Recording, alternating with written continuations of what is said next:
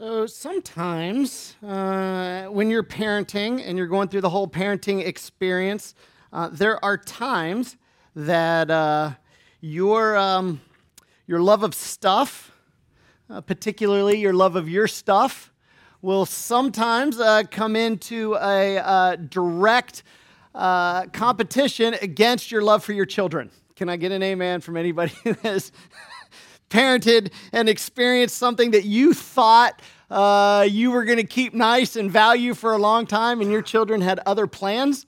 Sometimes this is on a small scale, and what happens is kind of okay, and you can be like, all right, okay, I can roll with this, not too big of a deal. Sometimes it's on a large scale. When I was young, I'm going to guess probably in between somewhere around 4, getting on 5. We were living in Florida. My dad was going to Bible college. 2 kids at the time. And so as you can imagine, money was quite tight.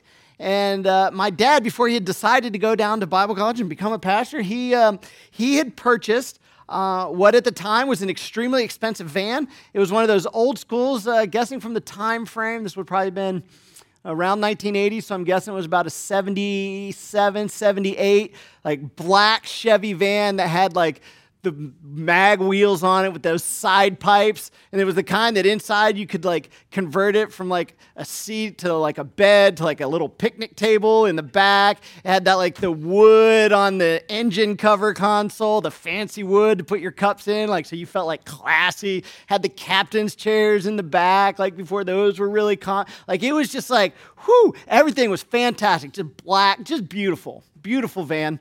And so I was, as a 4-year-old, moving on 5, learning in school my alphabet. And, and so every kid needs to practice the alphabet. And so one day I decided I'm going to practice the alphabet. Now, in my defense, I have no memory of this. I've seen pictures post this event, and I've heard the story many times. But in my mind, I thought, well, I needed to practice my alphabet. And so the van was parked outside in the driveway, and I reached down and picked up a rock, and in the side of my dad's black custom Chevy van, I started at A, got to B, C. I got about halfway through the alphabet before somebody realized what was happening walking by and went up and knocked on my parents' door. And my dad came out, and to his horror, I had etched into the side of the van the alphabet.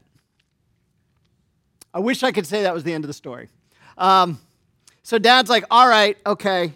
I'm not going to blow up. Like, this was not malicious. You were doing what you'd been taught, practicing your alphabet. I was proud.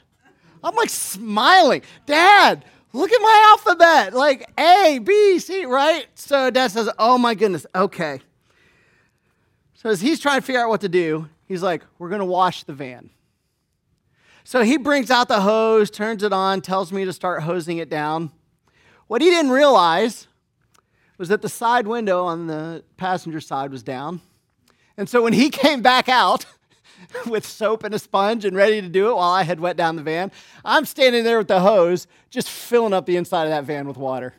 And I'm like, look, I'm wetting it down. Again, proud as could be that I'm helping my dad wash the van. He, to his credit, doesn't explode. Takes the hose from me, stands there for a minute, takes a few deep breaths. He also had a motorcycle at the time that he rode around most of the time to save gas. And he thought, well, the motorcycle sits out in the rain the whole time. Can't possibly hurt that. So he's like, son, go wash the motorcycle while I dry out the inside of the van.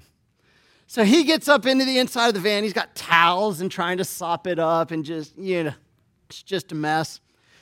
Gets out of the van, goes walking up towards the carport where I am with the motorcycle. And I had decided to clean the motorcycle all right.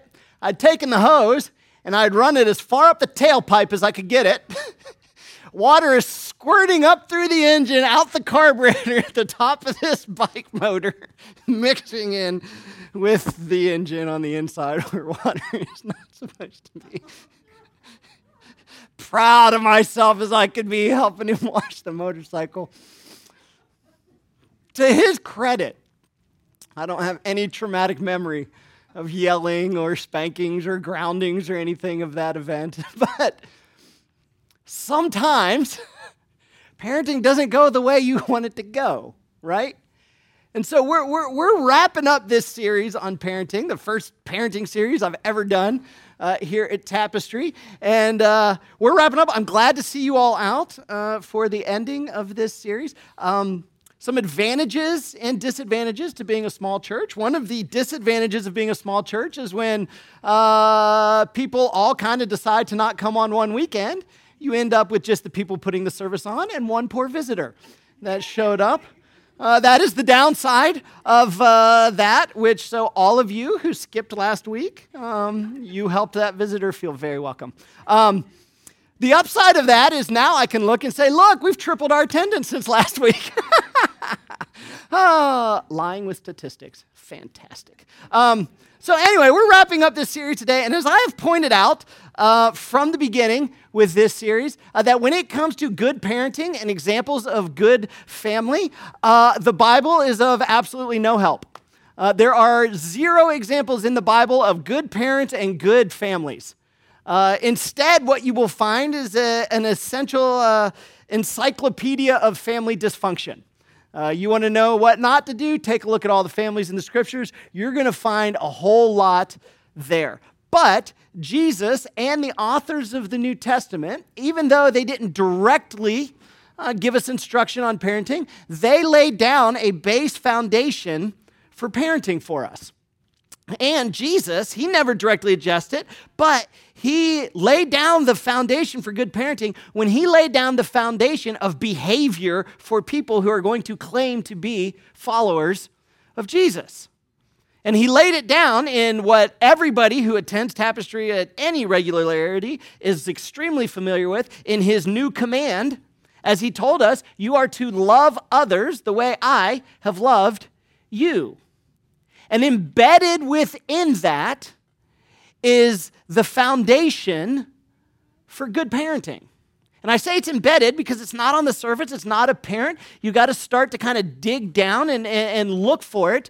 But the implications for parents are embedded within that. Fortunately, the Apostle Paul comes along, and throughout his writings, he gives the different little church groups that he's writing to, he gives them handles to grab a hold of. Kind of instructions on, this Jesus brand of love. This is what it looks like. Here's what it looks like in practice. Here's how it behaves. Here's how it behaves under stress. Here's how it behaves around family. This is the way you need to approach it. And I think that for him, he's got these scattered throughout his New Testament writings, but the most famous one is in his first letter to the church of Corinth. And he gives us this list where he really spells out what the Jesus brand of love looks like. And I think this list is probably the most instructive to parents as to how they should approach their children as they're raising them, right? So now in part 2 of this series, we began down Paul's list. And if you were with us or have watched that video for part 2, we only got 3 words in before we stalled. Right? We got stuck. Here's where we got stuck that second week. Love is patient. Because if we're honest with ourselves, that is where most parenting falls apart. Nobody has ever been a parent and not had their patience tested beyond their ability to stand up under it. All of us have failed in the area of patience. But we talked our way through that, made you feel okay about it, how you could do better. Then last week, we made it through 3 more of his statements. The first one was this, love is kind, right? Love is kind, and we basically stated that essentially the working definition of kindness here is lending your strength to someone rather than reminding them of their weakness, right? And then he says this, love does not envy, it does not boast, it is not proud. And those are all kind of collected together as one. And then we spent a really good amount of time last week on this next one. It, being love, does not dishonor others.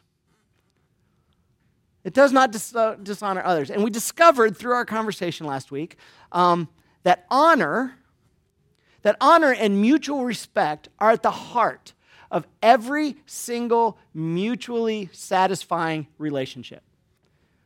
Throughout any arena you may be in, spousal relationship, romantic relationships, parent-child relationships, work relationships, friendships, any relationship you can place yourself in, the center of one of those that is mutually beneficial and fulfilling, the center of that is going to be this: honor and mutual respect. So, honor, as we talked about last week, is a better goal for parenting than obedience. Honor is better than, because obedience just simply answers the question, how low can I go? How close to the line can I get and still technically be keeping the rules and doing what I'm saying? What's the bar? But, honor points us in an entirely different direction.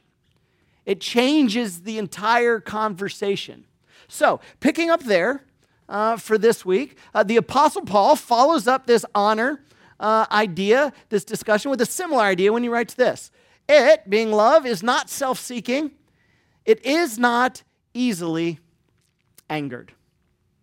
Love isn't, to put it another way, love isn't selfish. It puts the needs and interests of other people first, right? Which, if you think about it, would pretty much solve every single relationship issue that exists.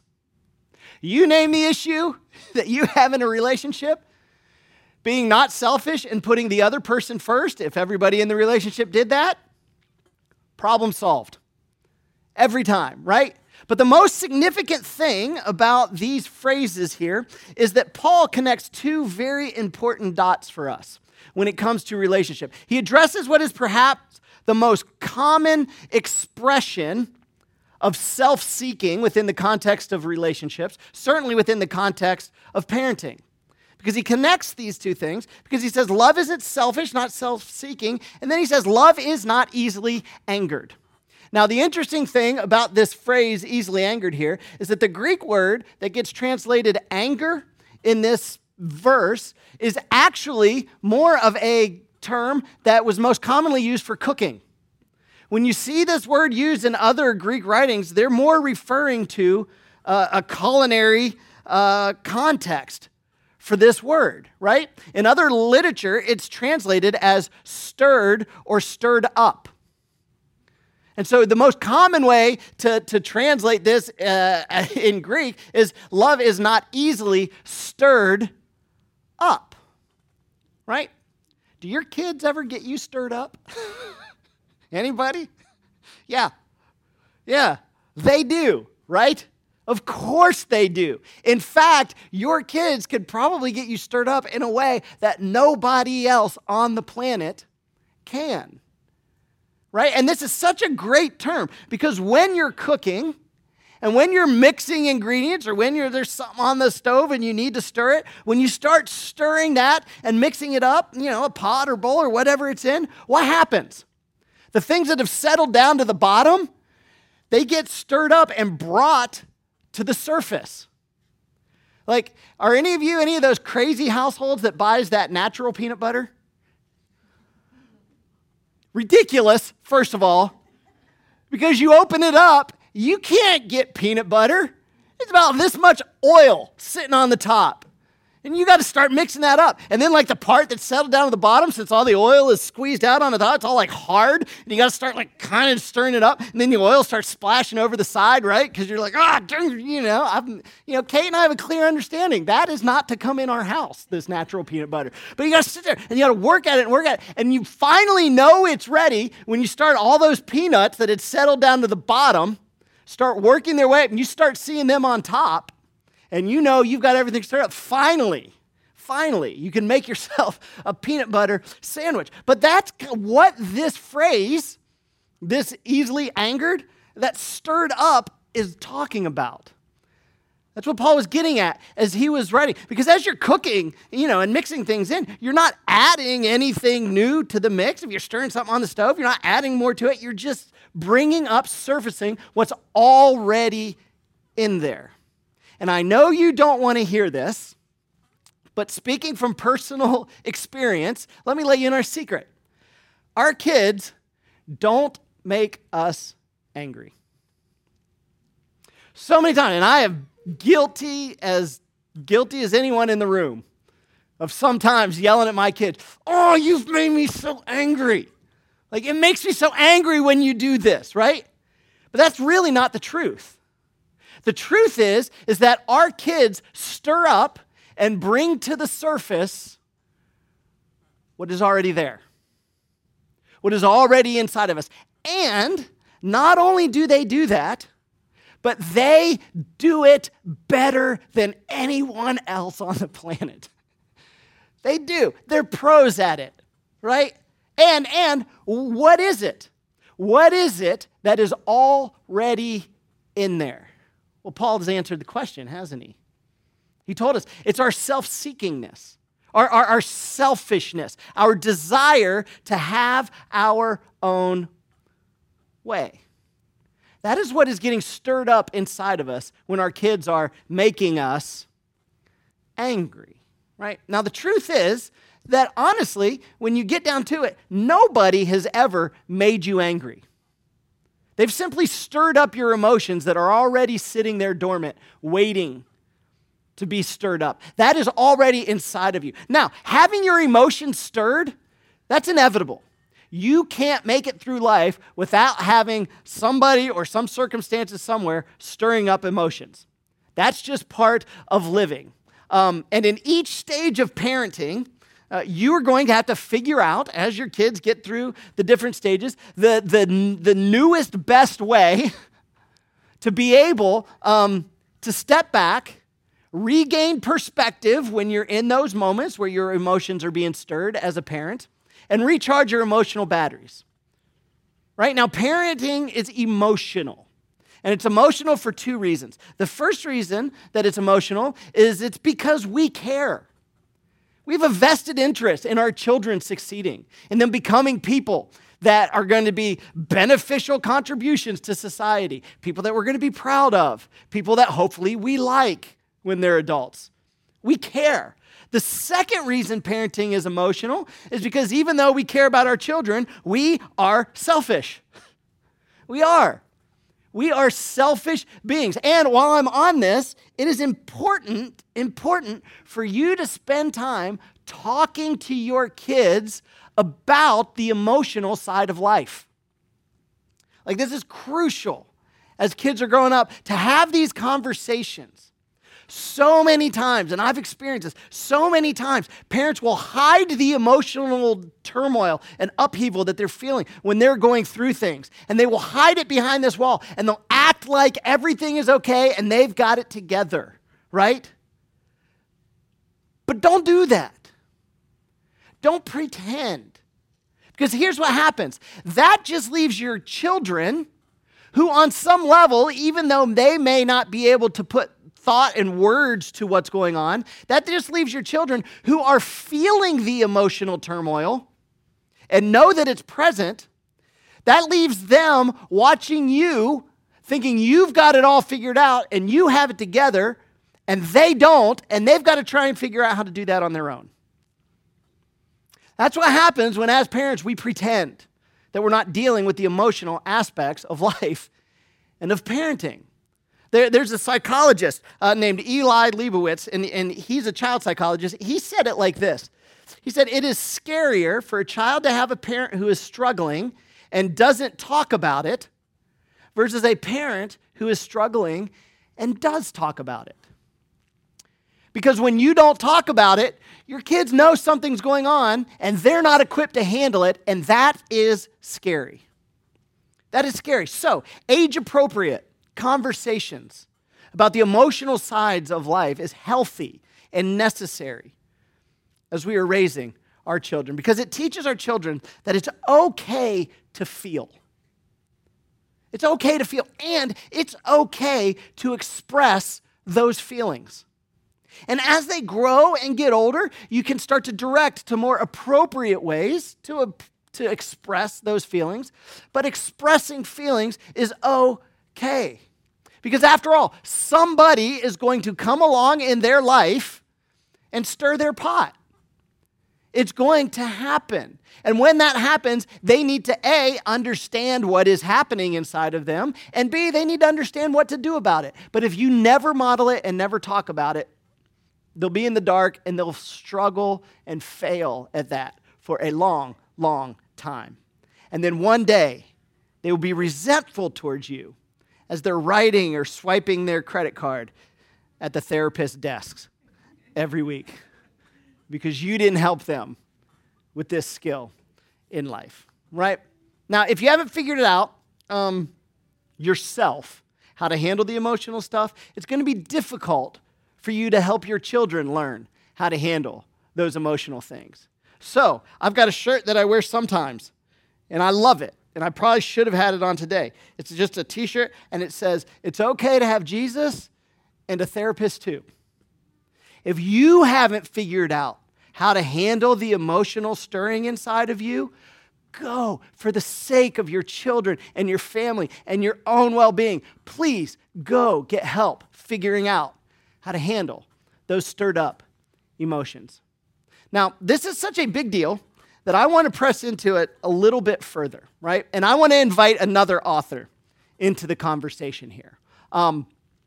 Here's what James, the brother of Jesus, as he was writing in one of his letters, had to say. And we've talked about this before, but this is worth repeating because I think this is one of the most practical insights that you'll ever hear.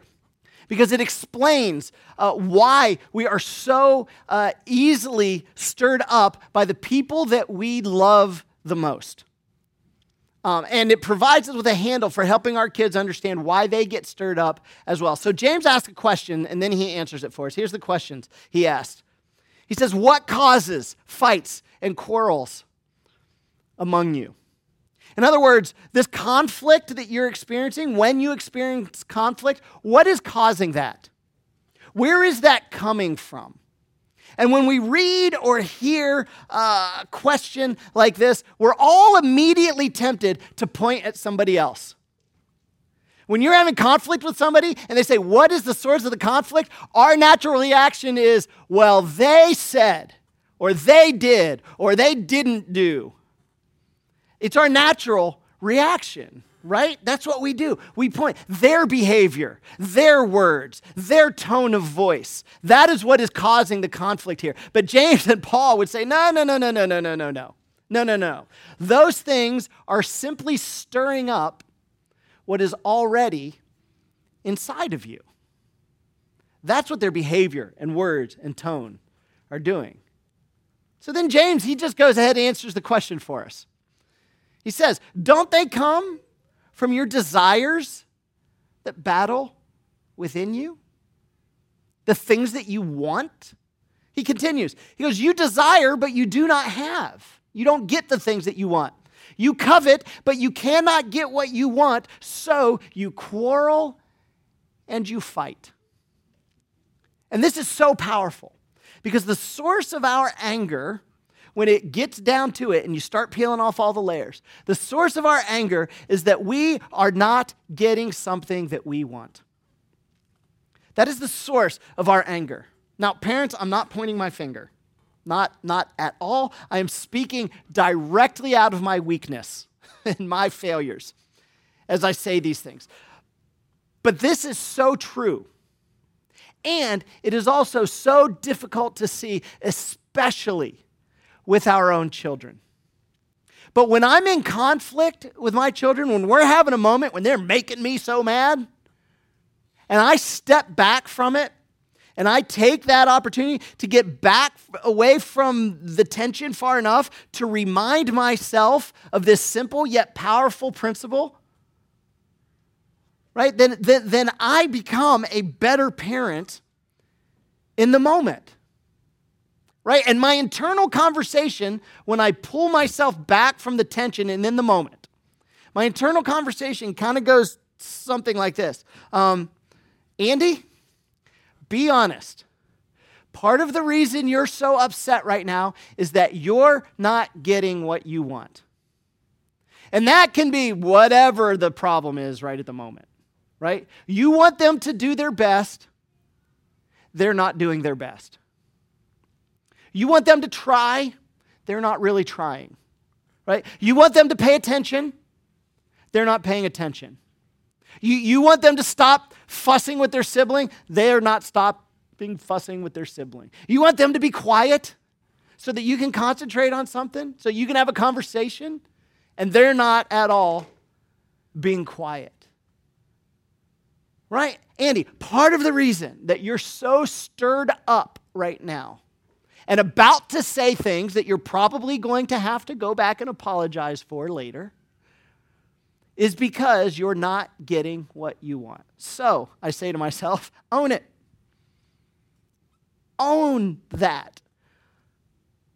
My anger has been stirred because I'm not getting what I want. And when I do that, the temperature of the situation and my interaction with them drops.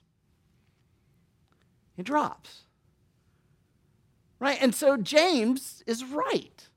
Fights and quarrels erupt when somebody, right, isn't getting what they want, what they deserve, or what they may need.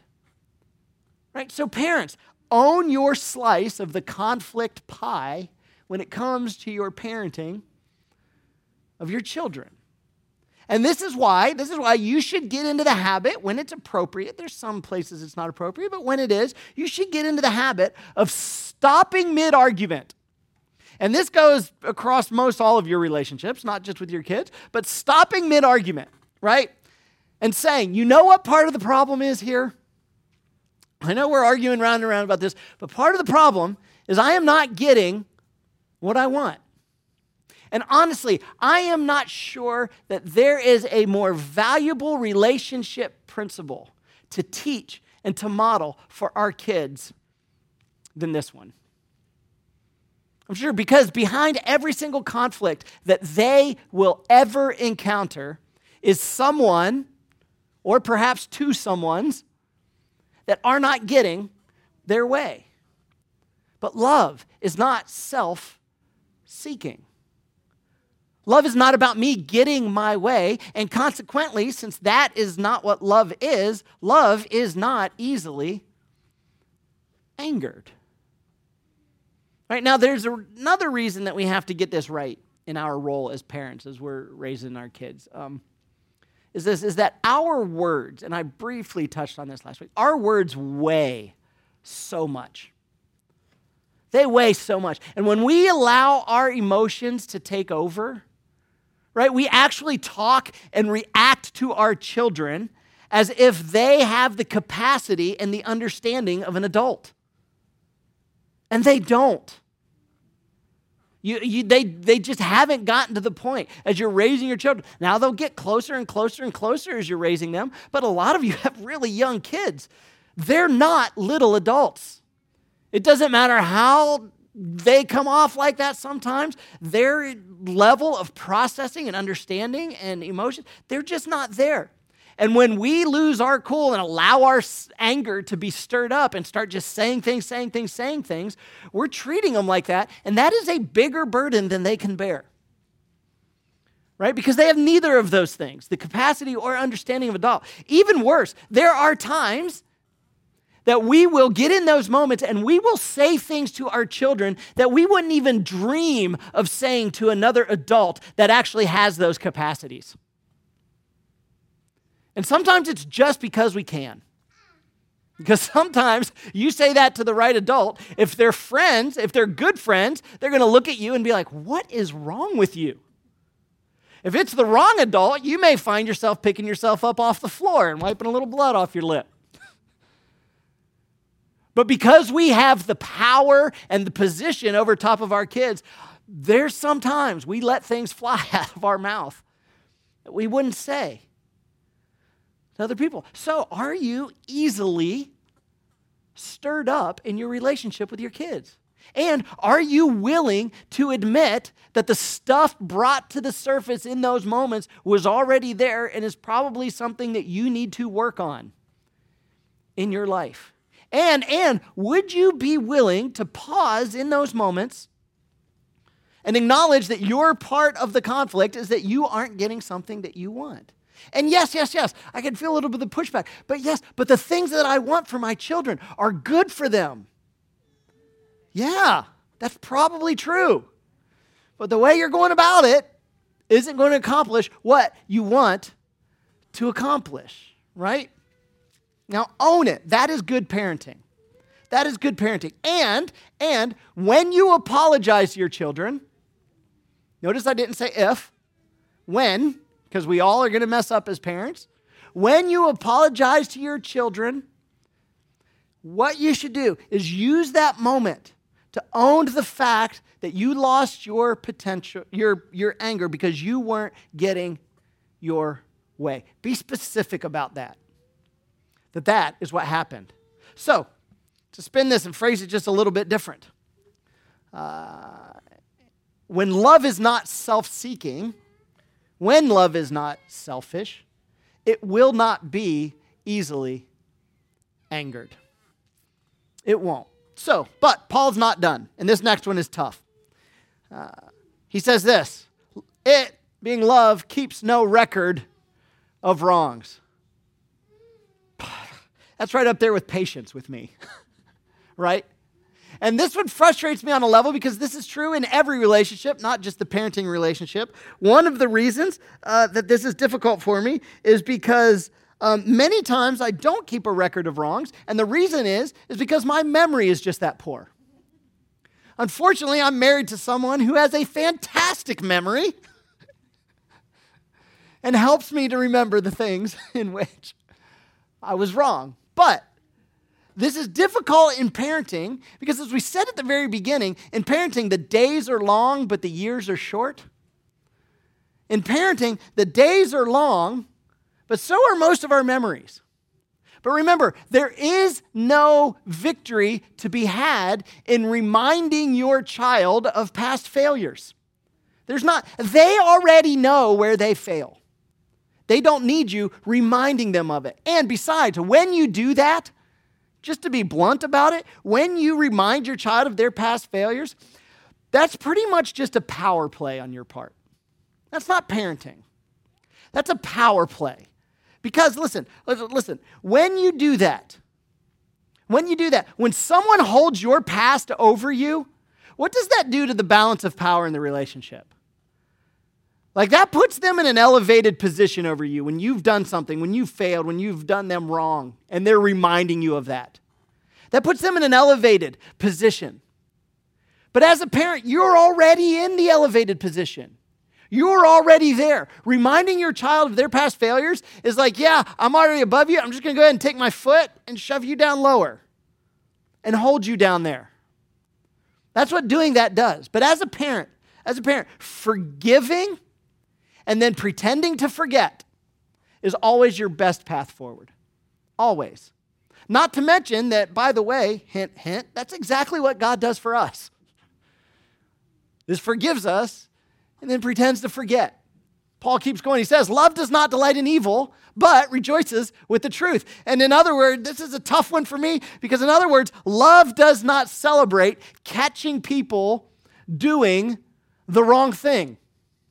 Love celebrates people catching people doing the right thing. That's what love celebrates, right? It doesn't feel a sense of victory when you catch them doing the wrong thing, right? And I've had so many of those. Aha, I caught you. I knew you weren't doing what I told you to do. I'm going to be honest. Here's the one where I do it on a regular basis. And I guess this is kind of funny, but it's really just sad. Is that when I go and I wake my kids up for school in the morning, I'll go in and I'll shake them and I'll be like, all right, time to wake up. Time to get out of bed. Okay. All right, get up. Okay, I'm getting up. All right. And then I go out and I start making coffee, doing my thing, give it about 10 minutes, and then I tiptoe real quiet back to the room. throw the door open to them laying on the bed. Aha! I knew you weren't getting up. I was right. And I celebrate that I was right, that they weren't doing what they're supposed to do. And I don't know what it is in me. Maybe I need an extra session this week. But maybe I don't know what it is in me that gets some sort of gratification from catching my kids not getting up when they're supposed to get up in the morning. Like I said, kind of sad. But it's there. It's in me. That exists, right? And it's just me. When it comes down to it, it's just me trying to prove that I'm right. To my children. What's the win in that? What is the victory in that? Because if we're parenting right anyway, your kids already have you up on a pedestal. They already think you're some kind of superhero. Like, when they're this young age, it's nice. It gets less so when they're teenagers. But you're already elevated. So what is it? What is it in there, right? And that's normal. That's just not love. That's not love coming out of me towards my children. That's just me trying to prove I'm right. And so when love catches a child doing something wrong, we talked about this a little last week, the reaction is, oh no, I hate this for you. I hate that you chose to do this. I hate that you're going to now have to bear the consequences of this. That's the response. Then there's this one. Paul writes, love always protects. In other words, love always defends. It stands guard. It keeps bad things out. And knowing how to protect our children is difficult. It is difficult, especially as they get older, especially in the society we're growing up in now, with just so many more avenues to them. I mean, when I was growing up, there wasn't all the computers and social medias and phones and all of these things where they just had constant access available. They were available to access from so many different people and sources. And so the idea of trying to keep your children protected and safe as they grow up in this environment, it's overwhelming. It's difficult to know how to protect your kids without being overprotective. And I'll let you know up front, you're not going to get this exactly right. You're not. It's just one of those things that you're going to have to trust your heart and do the best that you can. Right? So here's what I suggest. Since you're not going to be perfect on this, if you're going to err one way or the other, starting out, tend to err on the side of too much protection rather than not enough. And here's why I say this. Because if you do that and you err on the side of too much protection at the beginning and you relax your grip slowly, right? It is always easier to grant more freedom to your children than to take back freedom that's already been granted. And so you're going to mess up one way or the other, inevitable. Error on the side of protecting a little too much. Trust your gut and know who their friends are. Huge. Gets much more difficult as they reach those teenage years. But know who their friends are. And one more thing on this. When it comes to giving kids freedom, that should have very little to do with age. I know a lot of times, parents will ask, at what age did you let your kid have a phone? At what age did you let them do a sleepover? At what age did you, at what age? It should have very little to do with age and a ton to do with their maturity and their ability to handle responsibility. Every child is different. You cannot just cookie cutter raise your kids. You've got to know your child. You've got to be invested in your child. You've got to begin to give out pieces of freedom and responsibility to see how they respond to those things. It shouldn't all just be like, okay, they're 15 now, they get their permit, let them go at it. Just because that's what the law says doesn't mean that's what you got to do. If they're not responsible and they are not mature, you don't have to let them drive. They've got to earn that. And so don't just set up some rigid schedule and be like, well, this is when it happens, right? And It's easy for me to say it, but this is an idea that your kids will not understand. In the same way that none of us understood it when our parents handled us that way when we were growing it up. So, stand your ground as a parent. And another note, it is okay, because this is going to happen sometimes as you're standing your ground as a parent, it is okay for your kids to temporarily hate you. In fact, if you're parenting right, there are going to be times your kid will temporarily hate you. It doesn't mean you're a bad parent. It probably means that you love your children more than you love your children's approval. Right? Because parents who seek the approval of their children, right, over what is best for their children, end up with neither the approval or the best at the end. They end up with neither of them, right? And in those fierce battle of wills that you have with your kids, it is in those moments that you are going to discover what and who you value the most. And sometimes as you're doing these things to your kid, love can look like the enemy on the surface. And it's going to. But that's okay, because love always protects. And sometimes as a parent, love has to protect fiercely. So, wrapping up this discussion, bringing this whole series to a close, remember this. There are no perfect parents. There are no perfect children. There are no perfect families. And honestly, even if there were perfect kids, you wouldn't want one of them. You wouldn't, because a perfect child would probably not enjoy spending time with you, the imperfect parent. So you don't want a perfect kid, right? In fact, sometimes when talking to parents, I've asked them this question. If given the choice between a perfect child who did everything right, who never caused any trouble, who always lived up to expectations, right? Who was always perfectly obedient, but didn't enjoy being with you. If you had that, or you could have a typical kid who gets into trouble sometimes, doesn't always obey, brings you some headaches, but in the end, enjoyed being with you, which one of those would you choose? And it may not seem like it in this particular season of parenting, because there's times when it's tough, but you would choose a healthy relationship with your adult child every time. You would, over perfect behavior from that child. And here's something interesting. Your Heavenly Father made the same choice. That He would rather have the relationship than the perfect behavior. Because listen, He gave us the gift of free will. And beyond that, He announced forgiveness ahead of time. That makes no sense.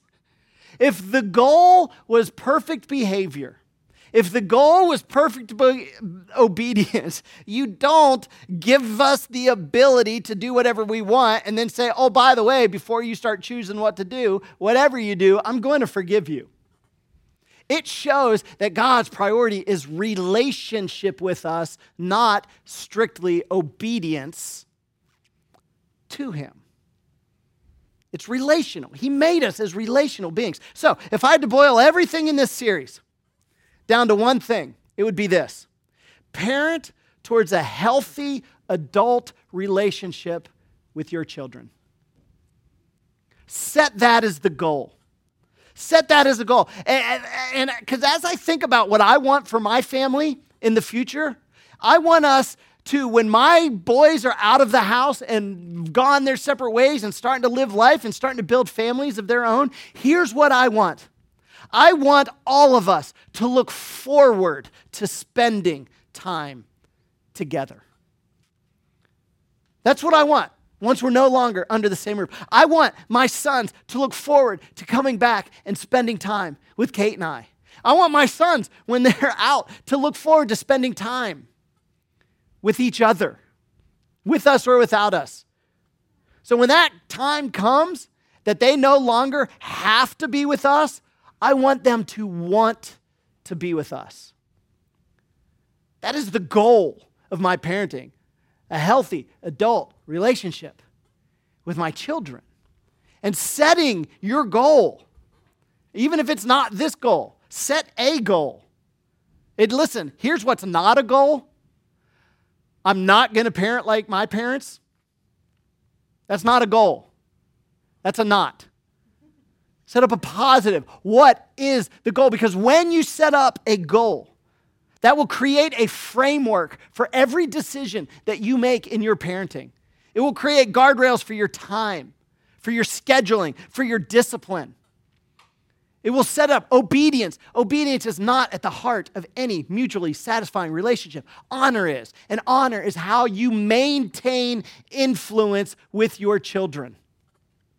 You look at any parent who has adult children and they still maintain influence in those children's lives and decisions, they have created an environment of honor and respect between them.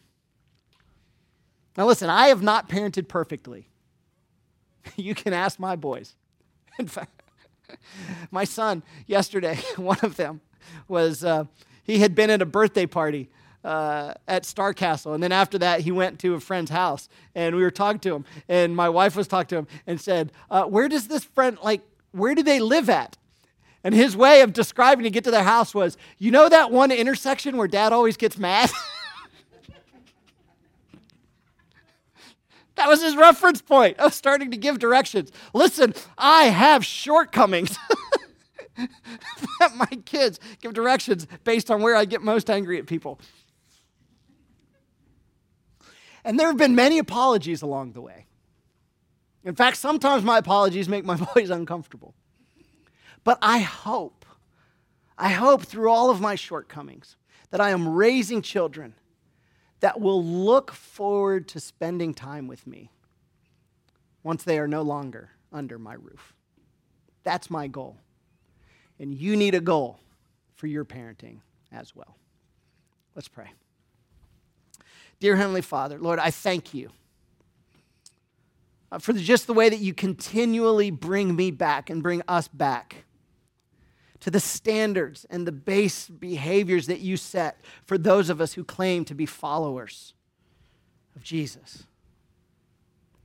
Lord, thank you that even though I've had so many failures and so many shortcomings, that God, through the forgiveness that you've offered me, I can turn and offer the same grace to my children as they have their own failures and shortcomings. And Lord, when it comes to this idea of parenting, I know that every single parent in here wants to do the best that they can. So God, as we've talked about all of these different ideas over the last 4 weeks, Lord, let us be intentional. Let us spend time this week thinking about, writing down, what is our goal for parenting? And then God, give us the wisdom to begin to understand how to go about achieving that goal and the courage to do some of the difficult things necessary as a parent. Lord, I thank you for your mercy and for your grace. In your name, amen. Amen. Thank you so much for joining us and wrapping up this series on parenting. I look forward to seeing all of you as we will be getting into a new series. Have a great week.